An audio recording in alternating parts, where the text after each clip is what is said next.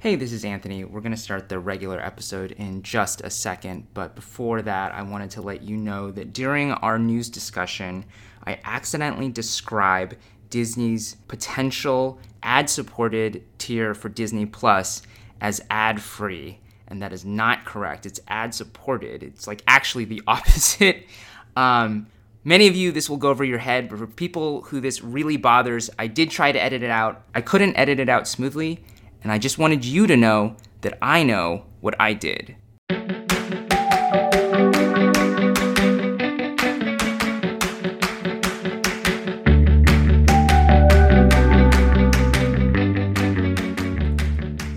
Hello, and welcome to the Original Content Podcast. I'm Anthony Ha. I'm Jordan Crook. And I'm Daryl Etherington. And if you noticed a slight pause before I said podcast, it's because I am very rusty because we took the last week off. Yeah, you're like, what is this thing again? Wow, just 2 weeks is all it takes for something we've been doing for, 3 years now? 4 years? It just throws me off my game if I go a week without seeing you and hearing your voices. I feel that way too about you guys. That's true. I really do. It's like a nice way to lead into the weekend to spend That's time why I came with in you hot guys. in the pre-show. It's because I haven't You seen did come you in to very hot. calm me down. That is something we will never share publicly. Well, maybe in a few years. One day. We'll Yeah. In the Everything's retrospective. easier to share. Yeah. Well, when some time is between you and the event. Yeah. Well, this week we're going to be reviewing Inventing Anna on Netflix. Before we get to that, there was some news that actually just hit this morning as we record, which I thought was worth acknowledging at least, which is that Disney Plus, the executives at Disney announced this morning that there will be an ad-free version of Disney Plus. They basically offered no details, no pricing or launch date or anything like that, but I think it's significant in sort of like it's another sign of the direction that things are going, where all these different services, basically with the exception of Netflix so far, really just want to get as many, need to get their user numbers up. They want to get, global subscribers. And so they're realizing that they need to have a lower ad-supported tier. Is this something that either of you would consider signing up for? No. No. And that's my big worry about it, is I don't want it to mean that they feel justified in like increasing the price on the ad-free version, right? I'm fine if they bring in a ad-supported version and they charge very little for it and then keep the other the same. Right. But I feel like it gives them cover to be like, oh, and now we're gonna be even more aggressive with our gradual price hikes on the paid service, which would be bad. And then, because I think I would bounce at that point. I don't know. I guess they have. I think I would too. I don't now. watch it enough. Yeah. I really don't. Like, I mean, it's more like every once in a while when I want to watch like The Parent Trap because it's a rainy day and we want something like feel good from our youth. It's not like I'm like invested in any of their original shows. Like even The Mandalorian, I don't care about. What about what's his name from Jurassic Park? Just talking about stuff. Jeff Goldblum. That isn't like Neil Goldblum? Jeff Goldblum. Oh, I said Neil. Wow. Yeah, you did. What a morning. Isn't that because Sam Neill is also in Jurassic Park? Maybe that's where your head was at. Doubtful, because you know me, I don't know any of the actors' actual names. But yeah, no, that's not gonna keep me for sure. Also, like I have kind of bad feelings towards Disney. I just feel like in the last few years they just always feel like they're on the wrong side of things. Maybe not wrong, but not on my side of things. Like, culturally. So there's less that binds me to them. It might be different if I had like a small kid in the house, but I think that's still their primary zone of influence, right? They helped a lot with their whatever it's called in the States, but in their not Star. Is that what it's called? No, whatever so it's Hulu in the U.S. and then I guess they're not exactly the same, but I think the stuff that would go to Hulu, that's going to Hulu in the U.S., I think more and more it's clear that Hulu is going to be U.S. only and probably will disappear at some point, and then it's all going to be under the Star umbrella. Yeah.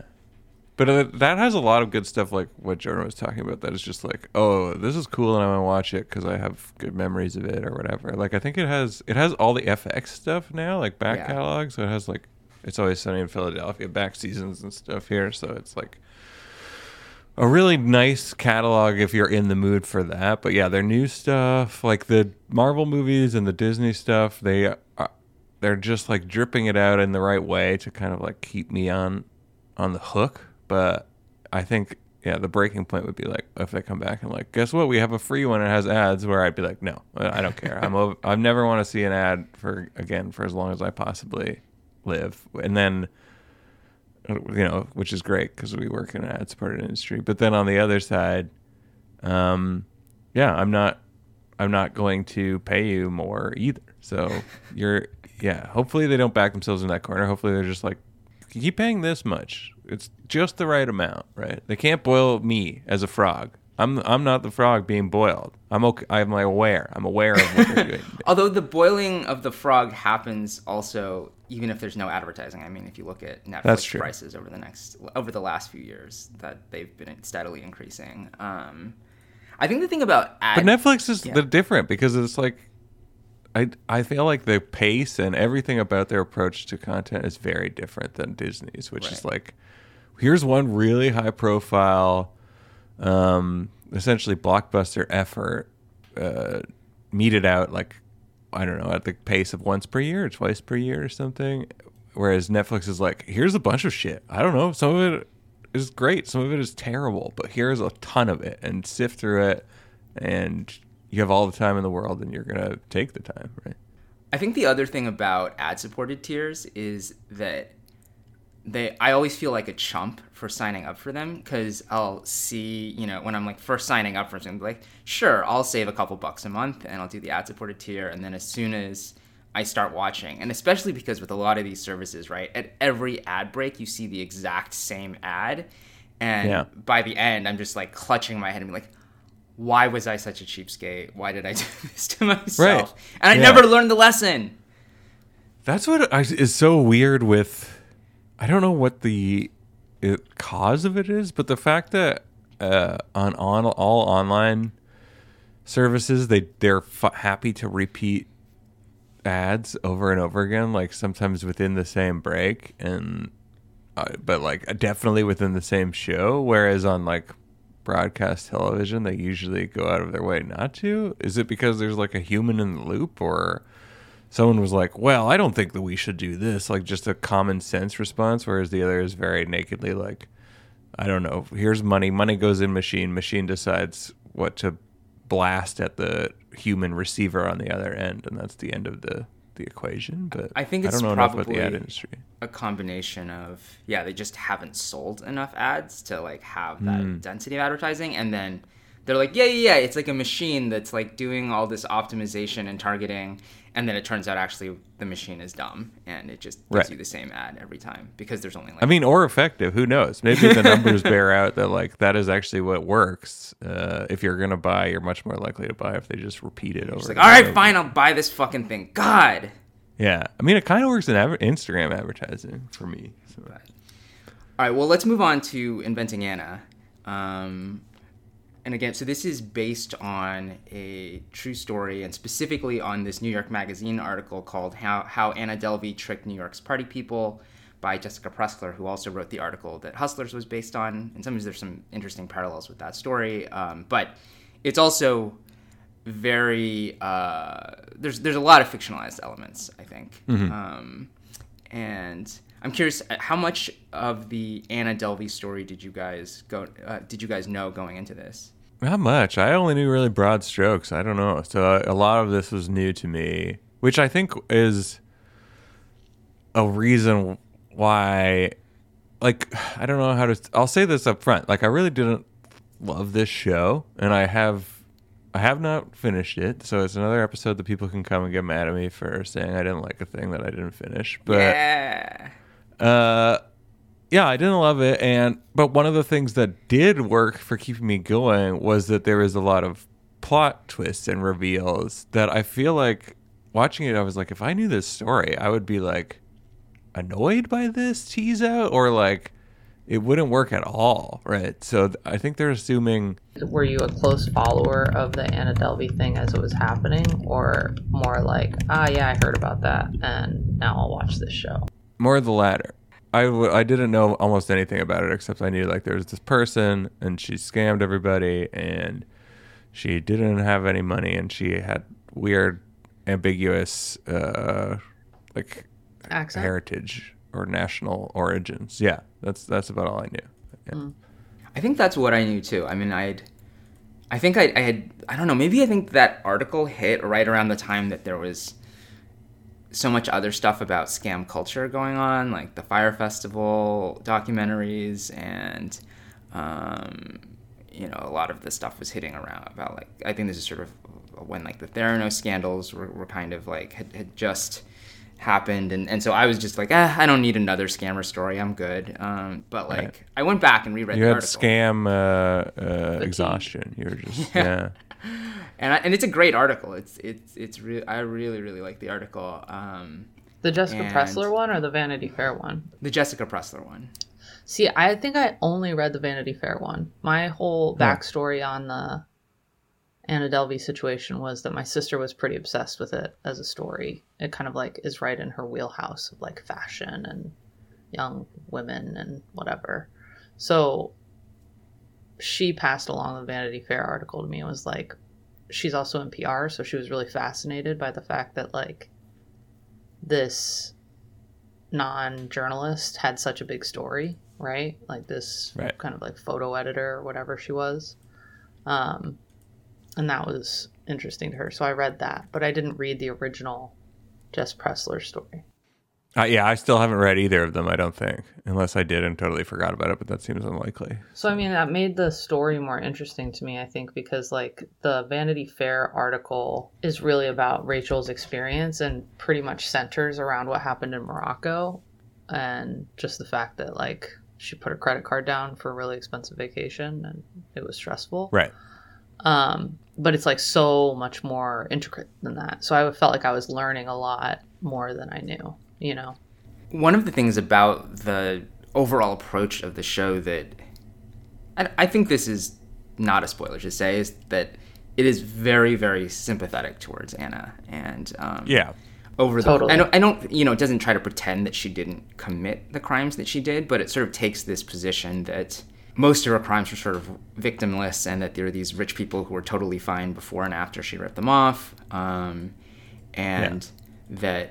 This is like a culture where everyone's a little bit of a fake, and she was just took that to an extreme. And then also there's sort of like a feminist bent to it as well, that, men get away with this stuff or get off with like a slap on the wrist all the time.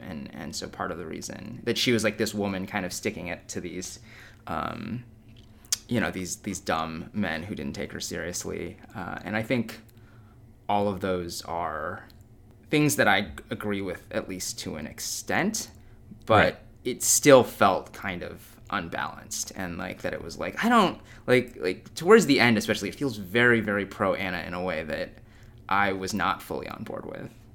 Yeah, I mean, I what little I did know about this was like, and maybe this is why I was less interested, was like, oh yeah, like I feel like the only people that got screwed out of this were like very wealthy people, so I definitely don't care about them at all. I think they deserve everything that they have coming to them. Like, it doesn't matter to me in that regard. Like, zero sympathy, right? But what I found interesting about this was like that I think there were attempts to make her sympathetic, but I think it was mostly the Julia Garner portrayal is like they were ambiguous, and I liked that about it. Like, I was like, is she using that purely as a manipulation and has no substance or belief behind it?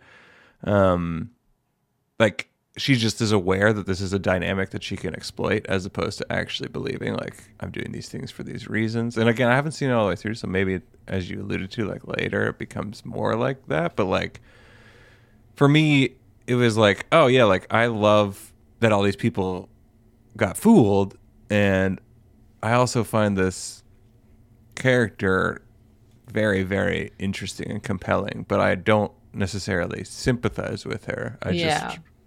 I think like I didn't have empathy for Anna or sympathy for Anna at all, but like, I mean, you guys know this about me. Like I watch Survivor because I think social manipulation is something that is respectable generally. Like I don't agree with it necessarily, but I think people who are like, I think people who are capable of doing it deserve some sort of respect for the fact that they can, right? Like particularly in this situation where the victim, for the most part, are people who are in power and probably should know better, and like I don't have any empathy or sympathy or compassion for, right? So like fine, great, fun.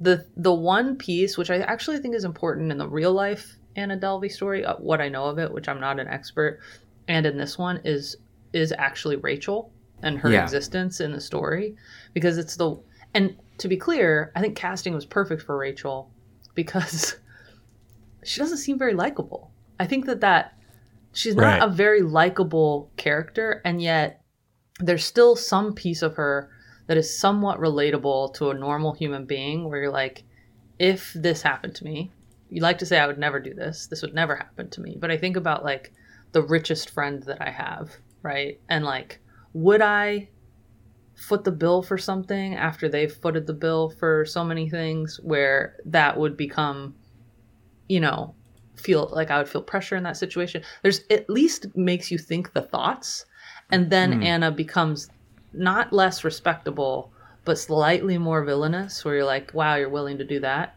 At the same time, they do a good job of painting Anna's desperation towards the end to like hang on to something.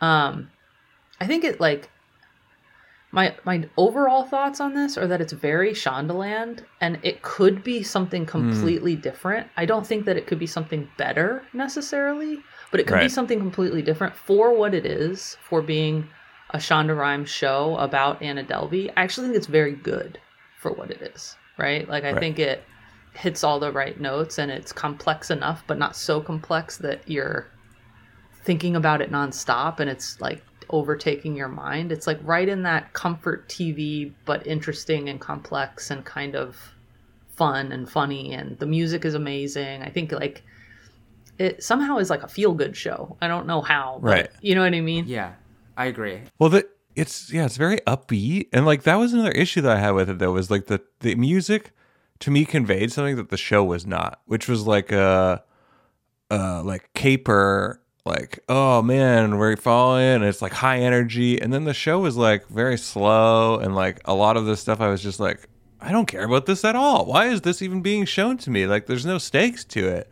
Who are these people? And then like, occasionally it would pop in with like, oh, I actually do care about this, and it does feel like poppy and high energy and like a crime drama, but the music was always telling me that, and I was like, that's not what's going on here.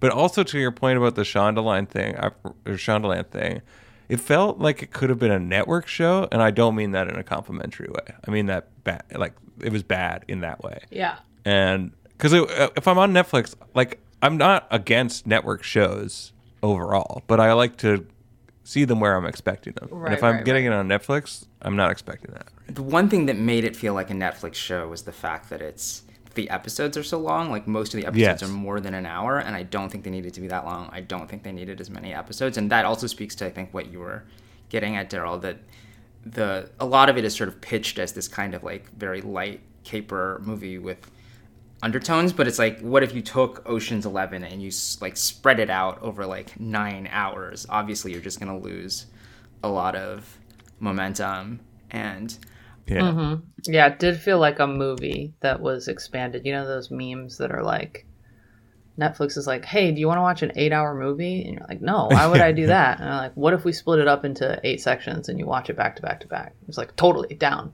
ready to do it. Right. Except I think sometimes it's also like, do you want to watch a 2-hour movie? And you're like, oh, that's too long. And then what about 8 hours, but in sections? Like, all right. Awesome.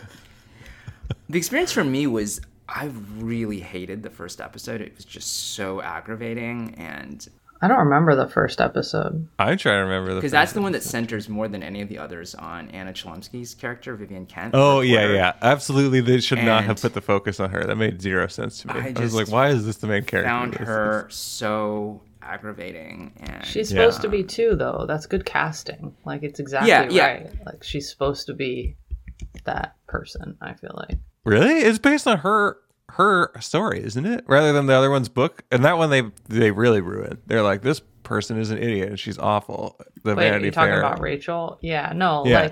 but I think it wouldn't be right for Shonda and co to like do this thing based on Jess Pressler's article and not take into account that like she's not just as flawed as Anna, because that's pretty flawed, but like a very flawed individual. And also like even the greatest reporters are still reporters. Like I'm not shitting on them, but like there's something personality wise about a reporter that is like very dog with a bone.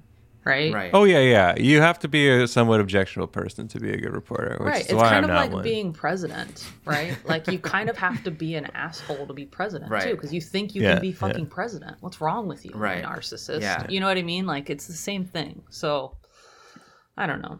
I agree with that, and I also agree because I've read stuff about her reaction to it, and she's like, "No, it's pretty good." And you would have that blind spot on like, but also my complaint is less about that Vivian and more about like. She describes Vivian as the angry all caps version of myself. Oh, okay. That makes more sense. Yeah, well, and she has to support it, right? Like it's money in the bank, so she's got to be like, "This is great." Yeah. Yeah.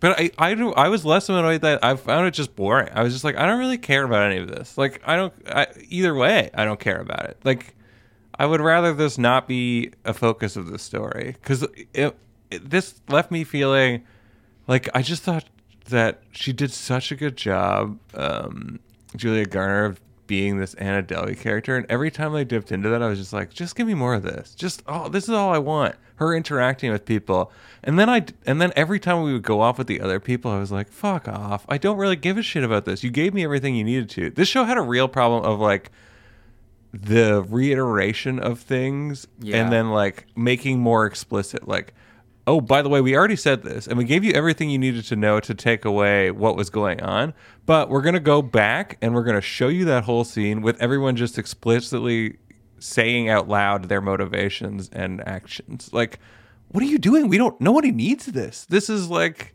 And a lot of that was probably obvious. Yeah, it's just like so much of that stuff is obvious. Like you don't like it's re-explained multiple times, and you didn't even need the first explanation because you didn't need the first one. Yes, exactly. They did that. I mean, the one example that comes to mind, it's not a very good example, but it's the one I can think of immediately, is like when they have Billy fucking Fire Festival in there, and then they have like a scene where he appears and he's alluding to it, and you're like, okay, yes, I get this. And then they have another scene where they're like, it's Fire Festival, and you're like, I know, I fucking know. Of course, are you going to bring anything to this? Yeah. Are you here for a reason? No. Right. Then get the fuck out of here. I don't need to see you in the show saying I'm Billy what's his name and this is Fire Festival. In case you didn't notice, audience, wink, wink.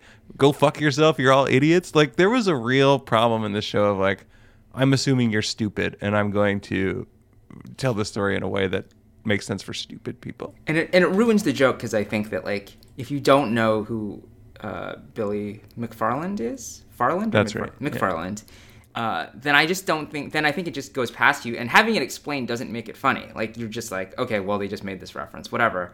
But like if you know who he is, then it's funny, and you don't need to explain it, and it's just aggravating to have it explained to you.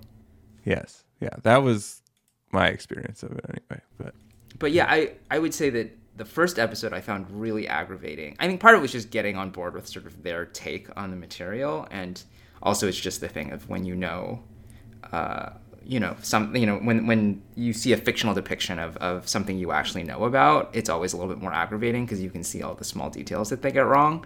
But once I got past that, I actually liked it a lot. I do still think in a lot of ways it's not a good show, but it was really fun, and Julia Garner is so great. good. I think she's amazing. So good. Like, and so one question I had, because I haven't paid enough attention to Anna Delvey herself, real Anna Delvey, at real Anna Delvey, to know exactly what her accent sounds like. So I don't know if Julia nailed it or not, but either way, she was chef's kiss. Bellissima. So that's my, and my only knowledge of that is from reading again an interview with Jessica Pressler.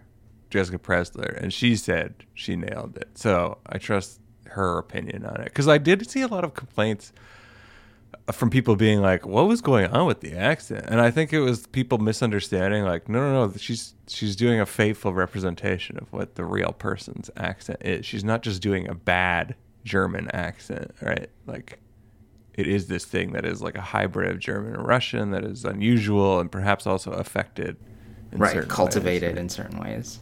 Yeah. But yeah, I thought she was great. And then also the best lines. She delivers the best lines, right? Like when she says like, are you just so massively basic. fat or are you pregnant or whatever? Yeah. And You're being so dramatic. You're so basic.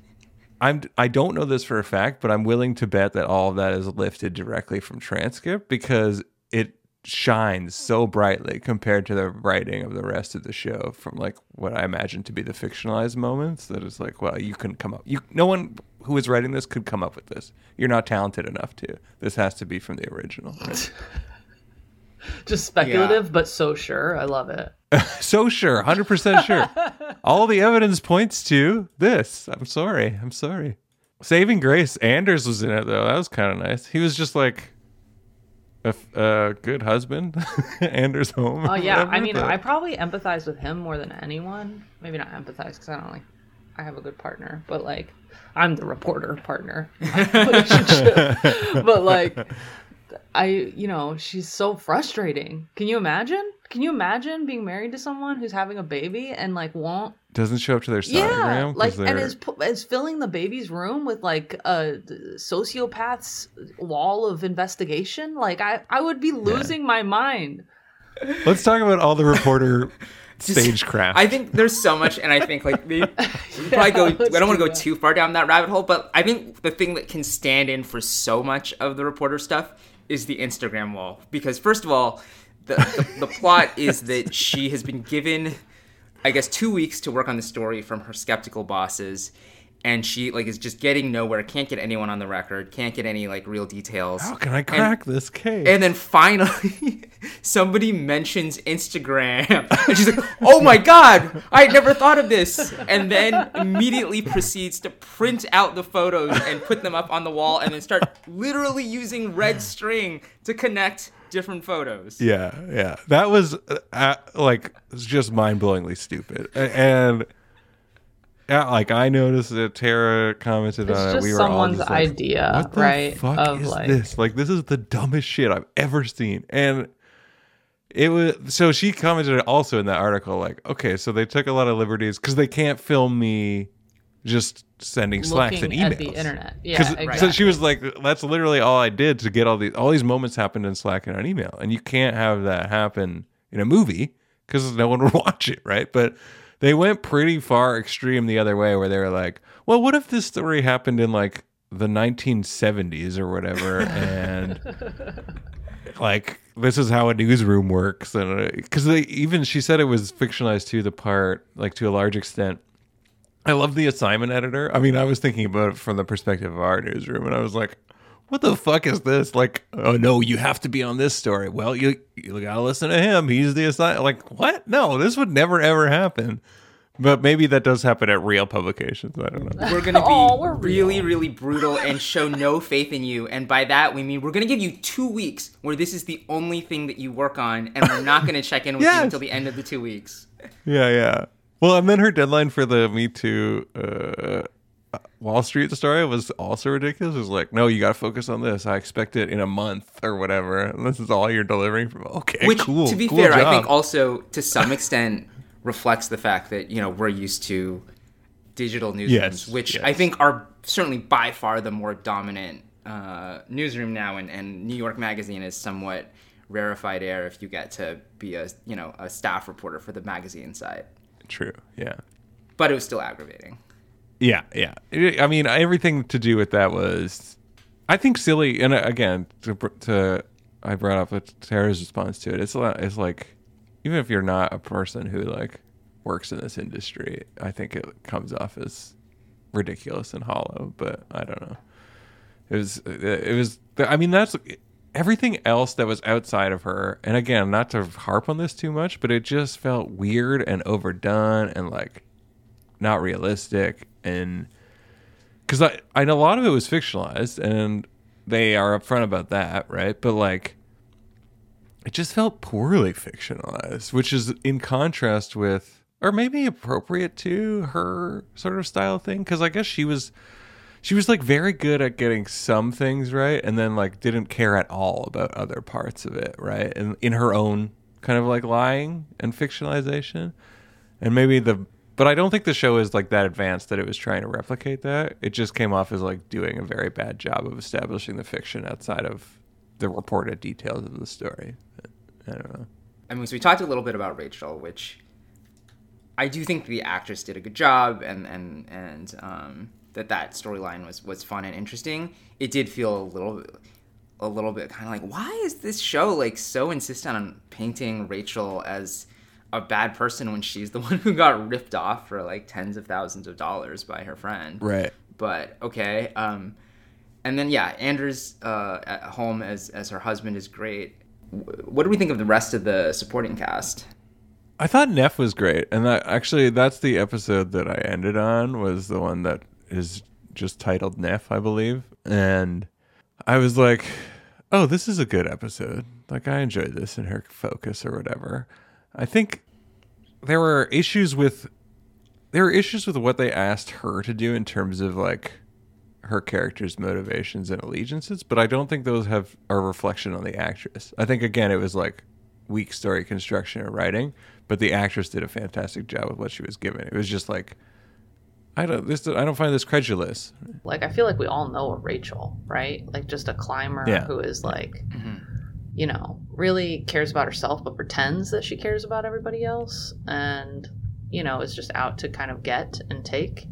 And like, you know, Neff to me felt a little bit more nuanced in that, like, she clearly has blind spots, but like she also has like values that I can agree with, that she's very cemented to, right? And like unwilling to change that. And maybe that's a blind spot, but like she would rather stick to that value than, you know, I think that's more nuanced and interesting, honestly, than like a lot of the people surrounding like than Casey or Rachel, who like just feel very basic, not to like steal from Anna Delvey's vocabulary, but like, you know, it's just like very flat. Like, okay, yeah, I know what this character is all about, and there's nothing that's going to surprise me in how they behave at all. Whereas Neff was like surprising, and her journey going through it was somewhat surprising.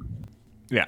No, I agree with all that. Yeah. And so I do think they gave her more to do with it, and then I also just think the actress did a good job. I do too. I thought that was a good, Right. I mean, I agree that Casey, there was just less there to the character, but I thought Laverne Cox did a great job with it. I mean, Laverne Cox is amazing. No doubt about Yeah. that. I just think Casey as a character is like, okay, yeah, the universe will open up if you open to it. It's like, okay, shut up, you know. Right. And I thought Arian Moayed, who plays Todd, her lawyer, who I think everyone knows him from Succession primarily. Good. Yeah. He was great. And I thought that character was a lot of fun, too, that he is very open. In the same way that I think what they were trying to do with the Vivian character is to say, like, yeah, like, we want to get something out of Anna, too. Like, we're not, like, interested in her case just from, like, self-interest. But that you could also tell that he seemed like a really a good lawyer who also wanted to do the right thing. And I think he's go ahead. I just thought his styling wasn't. I was like, oh man, this is that guy. I was like, oh, he's so much more handsome on Succession. Yeah. Well, because he's in Succession, he's supposed to be like, rich and you powerful. know, the shark who's out to like take out. Well, the and it just goes to show how much personality plays into like physical attraction, right? Because like Stewie's character is so smooth and degaff and like superior, right? That like you're just attracted to that. You're like, wow, you literally don't give a fuck. Like I'm thinking of the scene where he reaches in and grabs the second donut at the coffee shop. Just like he bought one and then he reaches in and grabs the second one because he's like, you just can't stop eating these. And like there are people all around, you know, like But yeah, I mean, I thought that was a really well-developed character as well. I think this show could have been something, it would have been a misstep to just solely focus on Anna, right? Like, not that I'm saying any showrunner would do that, but like it would have been a misstep to just show interactions with Anna alone and make her the gravitational center without showing like the idea that he married some super wealthy generational wealth lawyer as well, who he's like slightly competitive with, feels like he'll never be good enough for, wants to win this case because he wants a name for himself. He wants to earn it on his own merit, and his, you know, kind of like conflict of interest ethical questions with the reporter who he also seems to care for, and taking something from Anna but also caring about Anna. I mean, those are interesting things. Like, the show doesn't go on really, I feel like, without some of those dynamics. Well, is there anything else we should talk about before we get into spoilers? No, I don't think so. All right. Well, if you have not watched the entire first season of Inventing Anna and you don't want it spoiled for you, although, you know, parenthetically, if you know the broad outlines of the stories, there's no like big twist. But if you don't want to know how it plays out, you should stop listening now.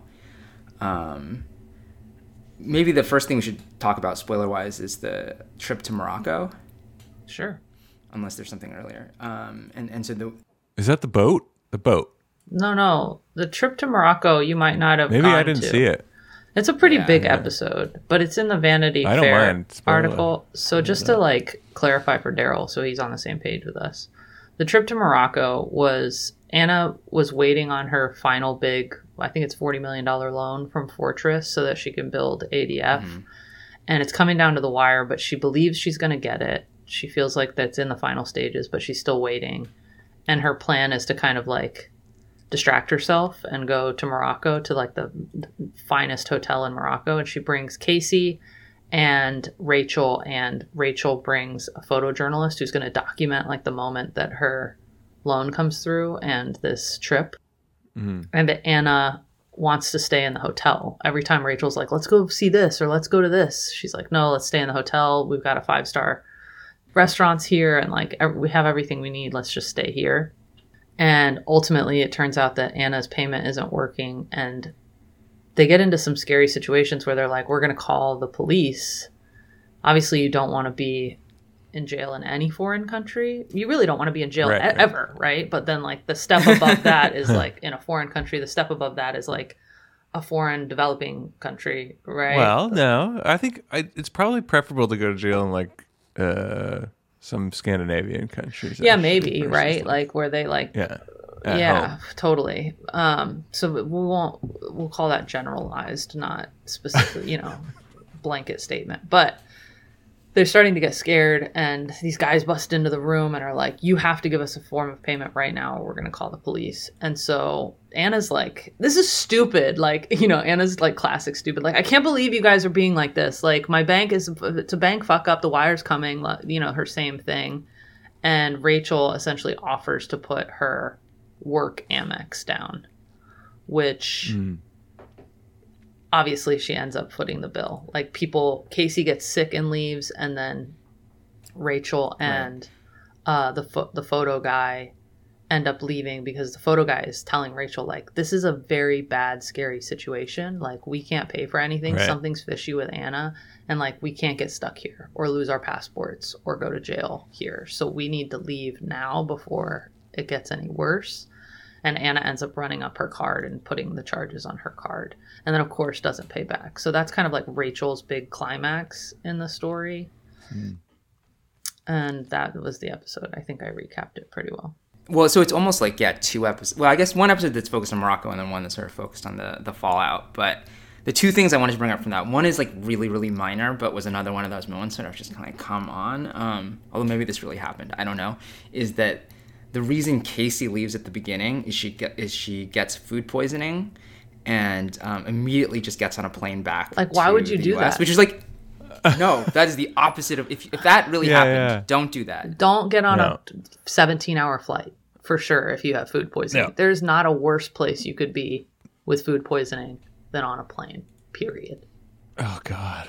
Thank you. I feel vindicated on that. Idea. Yes. Yeah. I thought the same exact thing. Why would you go home? And food poisoning is normally like a 24-hour thing, and it's like a 2-week trip. Like, why don't you just hole up in a 5-star hotel? Yeah. And drink Gatorade and relax. Like, I just don't understand it. Right. So that didn't make a lot of sense. The other thing about that whole storyline then is that part of the way it gets painted afterwards. I mean, and I don't think they insist on this interpretation, but again, because I think the show mostly portrays Rachel pretty unsympathetically, there are people who are kind of like, yeah, why did you offer your card? Like, did Anna coerce you into offering your card? Well, that's the thing too. Like, legally speaking, the coercion matters, right? Like, from a legal standpoint, you put your card down at a hotel.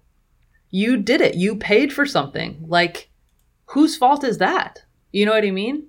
Yeah, I do think that it's, and partly because that's kind of the last conversation that they have about it, so the impression that you get is, or at least that I came away with, was that the show was trying to say, like, you know, Rachel has a lot of culpability for that, which I certainly think is fair. But also, if you like go back to those are situations where it's like a very, very scary situation, and Anna has gotten them into this situation and then is basically refusing to engage, refusing to solve the problem in any way. And so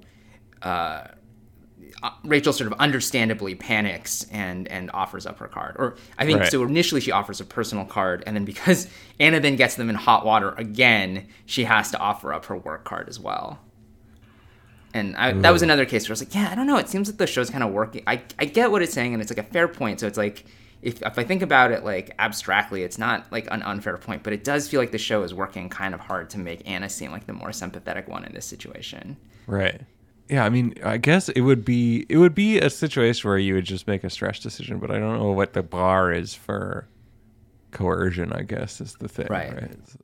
And certainly the other thing I would agree with is, like, if you've been pressured into putting down your credit card for something you don't want to, then, like, you definitely should be in the mode of, like, damage control. Let's figure out how to, like, extricate ourselves from this situation immediately. Don't talk to me about, like, going to spend more money at the gardens or anything like that. Like, right. Yeah. And whereas Rachel immediately goes into denial and it's like, great, like, everything's fine. Let's have a good time. Which, again, I don't know how much that is true. But, so that's like kind of, because that is like the, also beyond just taking up a lot of time, I think that is the biggest mystery that they kind of are leading up to, because, you know, everyone keeps talking about Morocco in the earlier episodes, and then you finally see it. Although, and again, I mean, it's well done. There's a certain sense of, like, there was no mystery here. It played out more or less kind of what I expected. It just, they just for some reason like treating it like a big mystery. I guess they also did the same thing with her boyfriend in the early episodes, who calls, I guess in the article, is ultimately called the Futurist, which I think is great. I mean, I liked his character a lot. I thought he was pretty, actually, unlike the journalist, I found the sort of tech bro aspects to be reasonably convincing. Although, for somebody who hadn't raised funding, or a significant amount of funding, he was definitely being like really free with money. But yeah, but so I had a question about that, because like, they went, and I've done a little bit of research into who this guy might be or whatever, and they have, like, there's this other guy that has a Kickstarter or whatever crowdfunding campaign for something similar, and they speculate like that might be this guy. But the part I didn't get was they like went out of their way to get on this boat or whatever, and then the guy just made 100,000 donation to his Kickstarter project. Like, I thought that was a joke. I was like, oh, are you guys, is it a joke? Like, Kickstarter, here's Kickstarter on the phone. And then he was like, done. And I was like, but it's not actually Kickstarter, right? Like, there's some kind of investment structure. But like, no, I think they meant like he literally just went in and made a $100,000 pledge to his Kickstarter campaign, which, if you're the guy raising the money, is way better for you, because there's no equity changes hands at all. Right. And it's just like, no strings attached. But like, it was very confusing. It was one of those moments where I was like, is this accurate, or is this just like, does this make any sense? Does anyone aware of what they're writing here, or like what the things are that are involved in this? But I don't know. I could also imagine that, like, there are startup founders who found that very aggravating, because it is like this guy who, instead of actually building his product, he just kind of like swans around to conferences and talks about his idea. But I think those people also exist. So it's, I don't want to say that he represents everyone doing a startup, but that is a real person who like lives like that. Oh yeah, the Kickstarter campaign I don't know about, but just in general there are people like that. And I thought like the actor did a good job of being like kind of douchey, but also sympathetic in key moments. Right. And then I guess just sort of jumping to the end. ultimately, the article comes out, is very successful, and then first of all, like one of the things that's kind of weird is the article comes out at the end of episode 7, and there's 2 episodes after that, and then there's like one whole episode where Vivian goes to Germany to try to like track down Anna's family, and it turns out that basically everything she thought about the family was correct, but she would just like convinced herself that they had to be like this like secret Russian oligarchs or something like that, and that was sort of felt kind of like a waste of time. And then there's an episode about the trial, which is the last episode, which I thought was really good, but ended on this note of basically Vivian and Todd, Anna's lawyer, kind of being like, oh man, like we really screwed Anna over. We like really benefited from her, but now Anna is going to jail. And I didn't totally, felt like a weird note to end on. That's what I thought they were aware of that the entire time. Like, didn't they kind of explored that in the first one when they convinced her not to take the plea. Like, everybody was like, eyes open, this means she'll go to jail, but it's a fair exchange because she has said, all I want out of this is fame or whatever. So everyone's getting what they want, but they do rehash and hand-wring a bit at the end about it again. They do. Well, and then one thing that's sort of, I think, a little awkward, and not to, like, downplay, how unpleasant it would be to spend a few years in jail, but, like, Anna, like, got out after a few years, and then now I think is back in jail, but it's because of ICE. Because and she sued ICE because they gave her COVID. Right. Yeah. But the way it's like painted in the finale, in the final conversation between Vivian and Todd, is like Vivian's like, oh my god, like Anna's gonna be in jail until she's 40. Like, what is she gonna do then?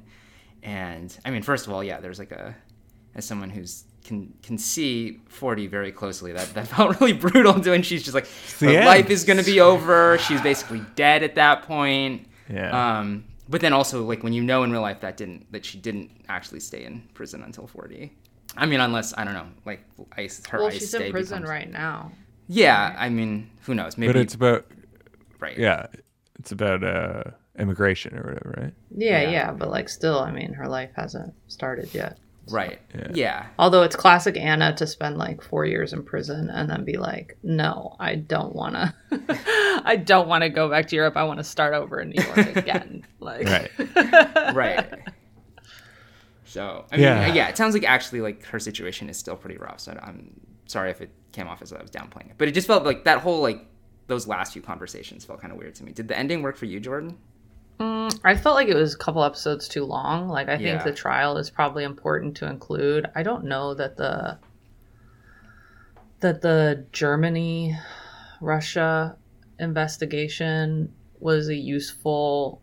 I feel like that could have been told throughout the other episodes, maybe, in a way that maybe not. Maybe we need to keep the air of mystery around Anna as long as possible. I don't know. But it just felt like it was dragging. Like, it felt like once kind of like Morocco came through and the Fortress investment didn't come through and she got arrested and was the whole LA thing, like, it felt like, okay, the trial and showing how much she cares about her clothes in the trial and the outcome of it is important, but could have been like the last 15 minutes of a episode almost, and like wrapped it up. It felt like they were just like dragging it on a little bit. Yeah. But I still think the ending, like how those components were important, but longer than they needed to be, maybe is the way I'm putting it.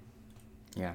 Well, this, like, it sounds like this has the problem we talk about a lot now, which is like, could benefit from additional layers of studio and notes and executives who could be like, well, you got to trim this down to our tight box of like. Although it's pretty hard to tell sometimes, because I could imagine that there would be studio notes with like, oh, you have to explain the Fire Festival thing. People might not get it. Add a scene where you explain it. Yeah. I mean, humans are flawed is probably what the big lesson of this one. Yeah, that's true. Across the board. Yeah. Oh, I had a question. I could say that for anything. That is a spoiler. It's not about the ending, but like the part of this that stuck the most to me, and it must be a real biographical detail because it is definitely like it's a disconnect with the rest of the show, is like when that one banker is talking about how she went and took a shit and there was no toilet paper, and then she came out and smelled like shit for the rest of the meetings. What? Is that real? I have no memory of. How did I miss this? I must have It was in my eyes must have glazed if over. not the first episode, like one of the first episodes. I it think was I know actually what you're talking about. There's like a montage of like different people talking about her, and like you're just getting these incredibly contradictory perceptions of her. Yeah. Right? Yeah. But it was great because I think they were talking to different people and pinging back and forth between this story, and then they came back to him and he was like, he's the grossest person, and they hired like the best guy to be like, I'm the hugest scumbag financier you've ever seen. And they come back to him and he's like, I'm kind of into it. Like, it was like, oh God, you're so repulsive, but this is wonderful. Are you talking about the Fortress dude? Yeah, the Fortress. Yeah. That was good casting. He's such a like douche, bro. Yeah, and just like the way he did his hair and the wardrobe. Everything. You know, I think with any of these kinds of shows, even if I think on some level you're meant to sort of judge all these rich assholes, it's also supposed to be sort of like wealth and glamour porn as well. And you know, I don't know. I wouldn't necessarily say how accurate it is, but it is a fun show from that perspective. Like the yacht is not as spectacular as this Succession yacht, but it is still fun to like, see them go there and like to swan around New York and see this hotel Clothes in Morocco. Yeah, I love the boat thing too. I love when they just go back on the boat after everyone leaves. So falsy. It's so ridiculous. Yeah. Anyway, I had a good time. I'm glad I saw it, even if a lot of it was pretty fun. exasperating. It was amusing. It's definitely a thing where like I would like to watch. Probably a supercut would suffice to me of like all of the Delvey scenes. Lines, she's so good. Yeah. She's so funny and clever, and just like above it all. I love it. But yeah, I mean, I had more fun than I was exasperated. So like, and also we're more likely to be exasperated as people who've been in media by like those parts of it. I think the average, not the average person, but like the non-media person looks at that and is like, oh yeah, whatever. Like, is not bothered by her Instagram wall. You know what I mean? Like, because everyone, you know, regular people have their own Instagram wall. Of course they do. Yeah, everybody's trying to solve something. That's right. The only way you can do it is by posting pictures on a wall. That's the only way it can be done. Yeah. I mean, that's how all of our singular methodology behind the scenes at TechCrunch. That's how all of our reporting works. Is we just print out all the things. Yeah, you guys from the can't internet. see this wall, but it looks insane. Someone sends an email, we just print them out, we tack them up, then we draw lines so we can tell which is a reply to the other one. This is the email thread. All right, well, if you've seen Inventing Anna, you can let us know what you think. Also send us a photo of your Instagram wall to info@originalcontentpodcast.com. That's info@originalcontentpodcast.com. You can also follow us on Twitter @originalcontent, and you can subscribe and leave us a positive review in Apple Podcasts or the podcast app of your choice. Thank you so much for listening. Daryl and Jordan, I will see you next week. Bye-bye. Later, Gators.